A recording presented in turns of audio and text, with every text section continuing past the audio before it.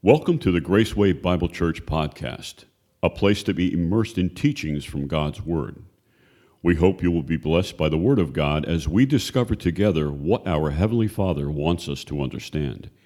If you would like more information about our church, how to know Jesus as your Savior, or teachings from the Bible, visit our website, www.gracewaybc.org. Join us now as we dive into God's Word. How many here have brothers or sisters? Well, that's quite a few. What were some of the challenges that you had growing up? I know sometimes we hear things like, I have to share a bedroom with my brothers. I think of the Atabeges, there's, 5 boys, and I'm sure they're sharing some rooms there. I had a sister, so we didn't have to, we couldn't share rooms. But think about back to Christmas when you were a kid and some challenges maybe you had with your sibling. Imagine that there was this one present that you wanted. You'd really been holding out for all year. You had been asking your parents for months for this present. You found the Sears catalog, you opened it up, placed it in front of your dad's plate where he eats breakfast, you circle it twice for the thing that you wanted. It was that special edition Millennium Falcon, the one where the top opens up, it has some extra action figures in there, and you can press sort of like the button, and you can get the sound of the engines coming out. Christmas comes, you tear open your presents, and finally, it's there. You open the box up, you take the Millennium Falcon out. It takes you about 10 minutes to undo all the little twist ties to get it off of the cardboard. You see the instructions, you throw them to the side because you don't need them. You get it, and you press the button, and it doesn't work. So I was like, okay, well, maybe you check the instructions, and you realize that it needs 4 D batteries. D batteries, the big ones. Really? The only place you know that has D batteries are your dad's flashlights. So you take the batteries out of your dad's flashlight, you put them in, you press the button, and finally, the authentically fake sound of hyperspace. You play with it all day, you take it to bed with you, your little sister appears in the doorway and says, "Can I play with it, please?" They're like, "Oh, it's your sister. Maybe I'll just let you look at it." She looks at, she's asking so nice. She says, "Please." You think for a second. No. A lot of times sharing's hard. When we have something that's ours, that we've earned or received as a gift, we tend to hold on to it. It's mine. It's not yours. It's mine. I think that's why there's so many Bible passages about sharing. I think forgiveness is really just a form of sharing. It's sharing our grace with others. But sometimes, when we have something special to share, sometimes there's things that's special that we want to share, and there are things where we think it will really benefit others. Think about times that we share, there's this really new restaurant that opened up, or there's this really great sale going on, or whatever it is, or something that that will really benefit others. And we just want to give it away because we want to help others. This morning, we'll be seeing how the angel of the Lord shared the good news of great joy with the shepherds. Shepherding wasn't an easy task. It was unpleasant, it was sweaty, it was smelly, you were out all night. If you had an education or a skill or any type of status, shepherding was not something that you did. But God uses them. The shepherds hear from the angel going on in Bethlehem, that a multitude of angels appear before them, right, and sing praises to the glory of God.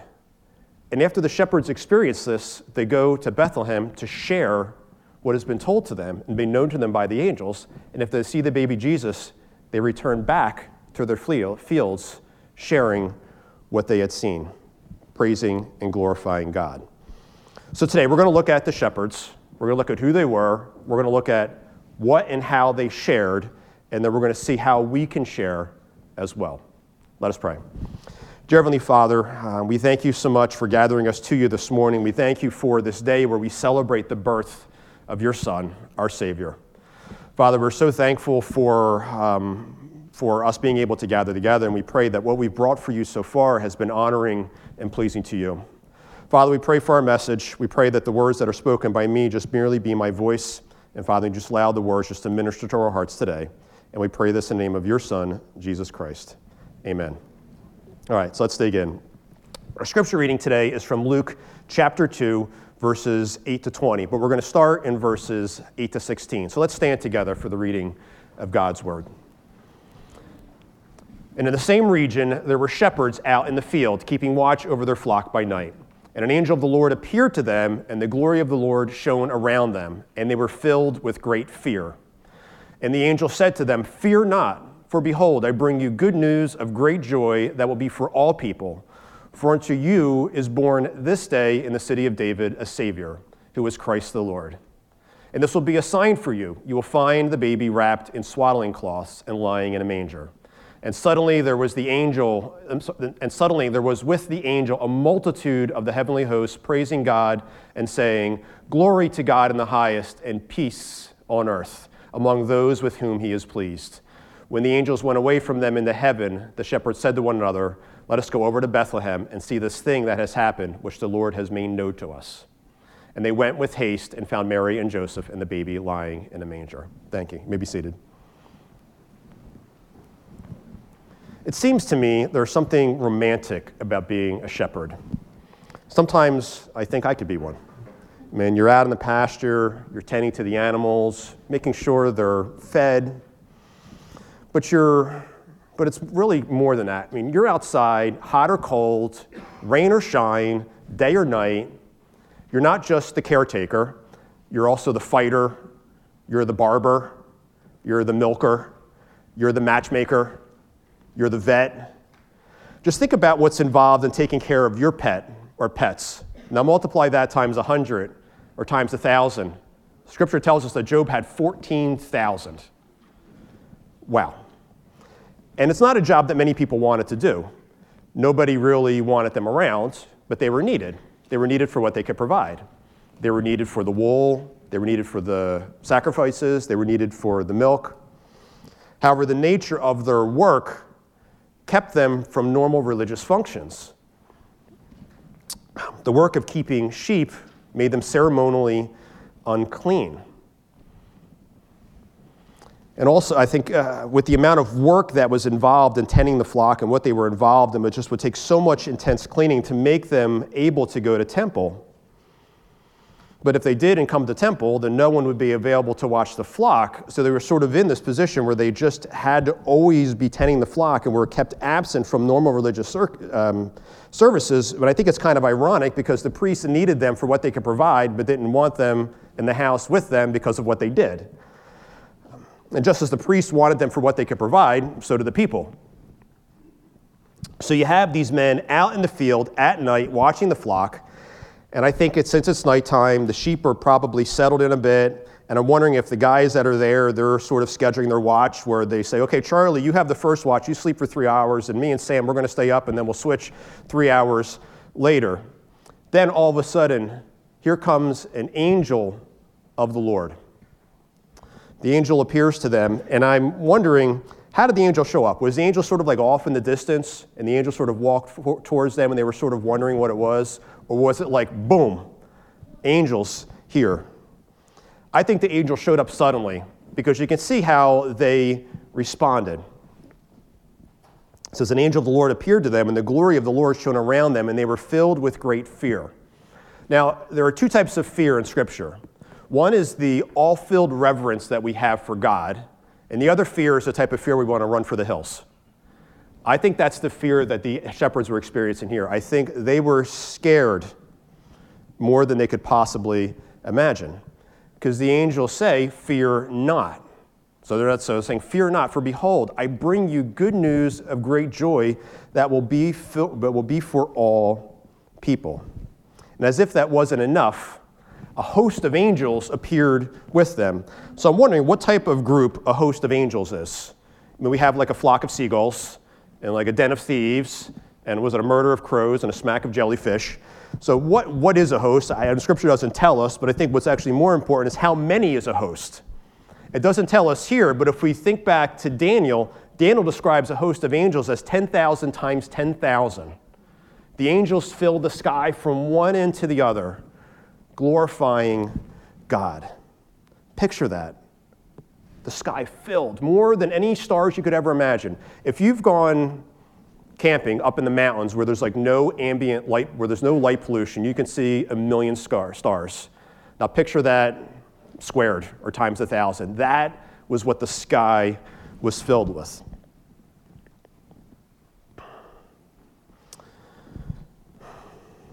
The first angel could have done this. The first angel could have just given all the glory to God, but the first angel's responsibility or role was to bring the information. But it was the host of angels, the angels from heaven, to give the glory to God for what God had done. And how do the shepherds respond to this? They leave with haste, without delay, leaving their flock, dropping everything to go see what the angels had said. So in all this, I'm wondering not only why shepherds, but why these shepherds particularly. I mean, we had wise men, right? Men of extreme renown that knew of the coming king, and God used them to celebrate the birth of his son. But the Lord didn't come to them. The Lord came to the shepherds. His glory didn't come to the wealthiest or the most educated or the most religious. The glory of the Lord came to the shepherds, one of the most humblest professions of all. Really, isn't this how Jesus came? Wasn't this his ministry? Isn't the only way that we accept Christ is through our own humility and recognize that we need him? Isn't it through our humility that we continue to grow in him? But God didn't choose any shepherds. God chose these shepherds. And I think there's something special about them, just like there was something special about us when God chose us. I mean, just look at their response. First, after they experience the glory of the Lord, the shepherds go to see the baby. I think it's important to understand why they went. They didn't go to seek proof. The angels say this, now I'm going to go see if it was actually true. They just went to see the baby. It says they went with haste. They went in a straight line right to Christ. Now, if we move that over to our lives now, and we work to be on that line getting from us to God, how many of us move on a beeline, or how many of us zigzag our way, bringing into our hearts the things of the world, keeping us from that straight line, that beeline for Christ? We need to be on the straight path. But don't think that you're not strong enough or you're not able or you don't know how. God chose you. So whether you grew up in the church or came to know Christ later or you had some other consequences of choices that you have made, God chose you to be on the line for him. Do you realize that the first people that God shared that his son was the Savior was these shepherds? And do you know who Jesus first shared that he was the Savior with? The Samaritan at the well. 2 broken people, the humblest of humblest, the lowest of lows. Doesn't this make you happy that God uses ordinary people to bring about his glory and to share himself with?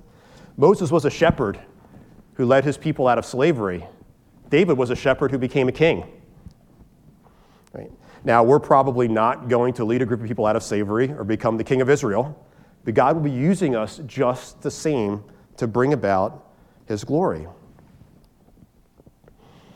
So the question becomes, okay, now what is, God has shared his glory, God has shared through his son Jesus Christ, God has shared himself with us. So the question becomes, what does God want us to do with this? And I think the answer is revealed to us in the shepherds. Now, after they left and made haste to go find Mary and Joseph lying in a manger, they now go and share what was made known to them. So if we pick up our story, the shepherds leave quickly and arrive at the stable.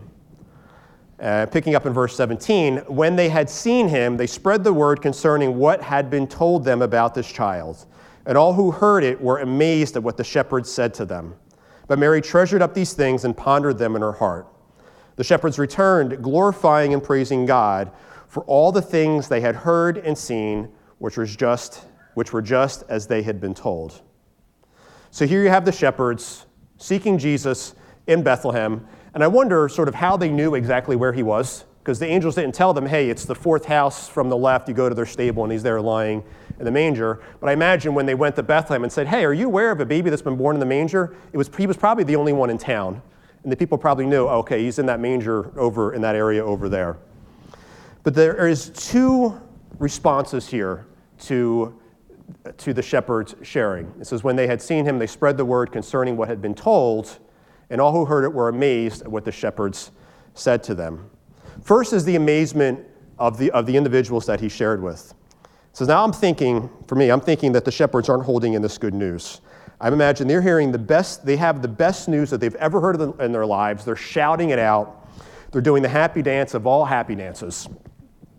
Now imagine the best news that you ever heard in your life. Now multiply that times 100 or times 1,000. I see that as what the shepherds are experiencing. And it just pours out of them, this excitement, and the people are amazed. Second is the response of Mary. Mary treasured up these things and pondered them in her heart. Her response was very different from everyone else's.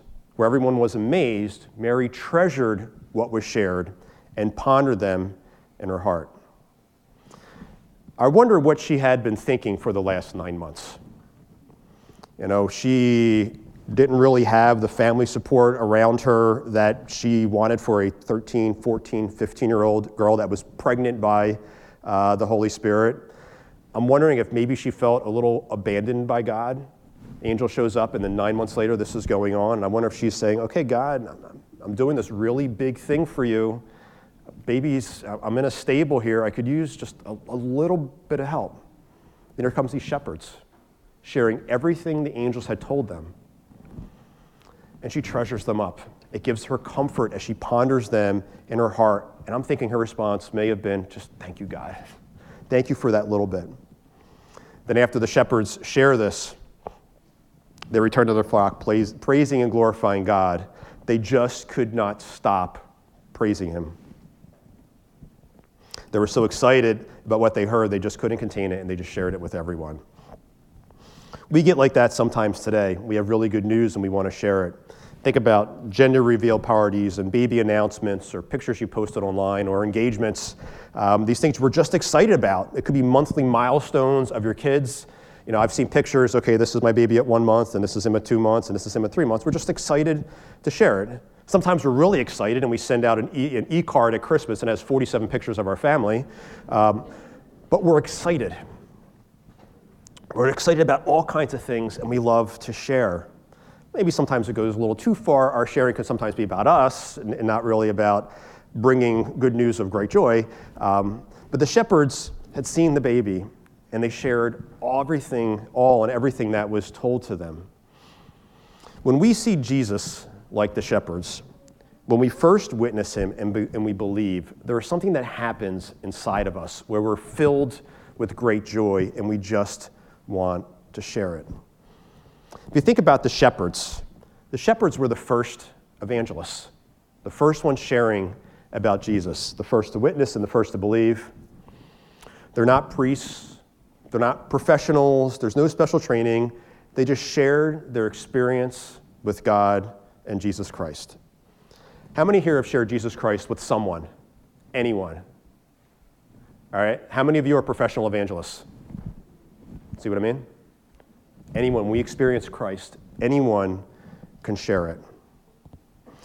Now, what I think happens sometimes is we don't always feel comfortable sharing the gospel because sometimes we don't know what to say, or maybe we're afraid of saying the wrong thing. And I think if we're honest with ourselves, there might be some discomfort, right? Okay, oh my goodness, someone's going to reject me. I mean, how many of us are willing to just walk up to somebody and say, hey, let me tell you about Jesus? It's not the most comfortable thing to do. I get it. I mean, who likes to be rejected? I mean, I don't like to be rejected any more than anybody else. I think the rejection nowadays is more than just, I don't want to hear it. And now I think that the opposition to us can even be greater. But that doesn't stop the need to share.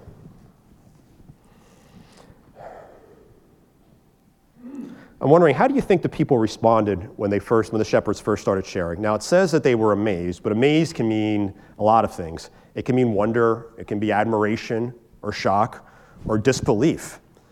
And I have to think that as they were returning back, praising and glorifying God, the response was probably the same, right? Not everyone believed. But also consider how Mary responded, how the shepherd sharing comforted Mary. She treasured what was said. Just imagine how comforting that was for this 14-year-old young woman that just had a baby. When we share Jesus, we have no idea of what the impact is going to be. It may be rejection, but on the other side, it may be wonder. It might be snickering, but it also may bring someone comfort. The shepherds just shared. When we experience Jesus, as most of us here have, we change from being receivers of the good news to givers. God's angel spoke to Mary, he spoke to Joseph, spoke to Zechariah, telling them specifically how they were to serve God. But the 400 years of God's silence of sharing prophecy with his people ended with these shepherds. God used hardworking, humble laborers who kept watch over the temple sacrifices to announce the arrival of his son. I don't think any of them there were concerned that they were going to be out of a job, because really Jesus was coming to be the last shepherd, so there was really going to be no more shepherds needed in the temple. They didn't care what the effect on them was going to be. All they wanted to do was go and share the good news of great joy. God will use anyone, anytime, regardless of our background, our experiences, our educations, or our abilities to share his good news. At Graceway, God has doctors, he has lawyers, he has police officers, he has accountants, he has FBI agents, he has carpenters, he has electricians, he has mechanics, plumbers, welders, farmers, the list just goes on, and God uses every one of us to share the good news. Some came to accept Christ at 80, some did it at 8. Some were really struggling with life circumstances, some grew up in the church. Either way, were used by God. Just like God had used the shepherds, he wants the same thing from us, to worship his son and to share. As I mentioned, sharing Jesus can be hard, and it's helpful sometimes if we know the right things to ask. And we actually have a specialist here at the church. Denny Dunscombe is, he's shaking his head, yes. Denny Dunscombe leads our evangelism training at the church. And next Sunday night, or is it this Sunday night? The 1st. So this or next, however you refer to that in your head, on January 1st at 6 o'clock, in the 6 o'clock service, Denny is going to be sharing for a bit how to share the gospel. This one particular technique from Evangelism Explosion. So I encourage you, if you want to learn how to share the gospel, come next Sunday night at 6 o'clock. I've seen him do it, and he's great. I've seen him do it with kids. I've seen him do it with adults. I've seen him do it on the street in Trenton. And when you see people respond to the gospel, there's just the joy that fills your heart as you shared good news of great joy. You know, we don't know what the impact that our words will ever have. We don't know what the soil is going to be. The soil could be rocky. It could be fertile. We don't know if we're going to be reaping or we're going to be sowing. Either way, we share. And we don't know what impact the sharing of Jesus Christ is going to have. It could be outward with people filled with amazement, or it could be inward, bringing comfort to someone who is struggling. But all we need to do is to share. Let us pray. Dear Heavenly Father, we thank you so much for gathering us to you. We thank you for your shepherds and the shepherds here at the first Christmas, and the way that they were filled with joy of the good news, Father, they just wanted to share. Father, I pray that for each one of us that we can have opportunities to share good news of great joy, that when we do that, Father, that we can have the comfort to just share that your Son is the Savior of the world, that it is only through a relationship with him that we can be in heaven in eternity with you. Father, we're so thankful for your Son. We're thankful for this Christmas day that you've made for us in this time of celebration, Father. And I pray that as we head out for the remainder of our Christmas celebrations with family, that as we enjoy the time together as family, we enjoy the sharing, the giving and receiving and the sharing of gifts, that we can see opportunities and find opportunities to share the good news of great joy this day. Father, we pray this in the name of your Son, Jesus Christ. Amen. Thank you for sharing in this message. We pray it will make a difference in your life. Please consider joining us for our Sunday morning and evening worship services.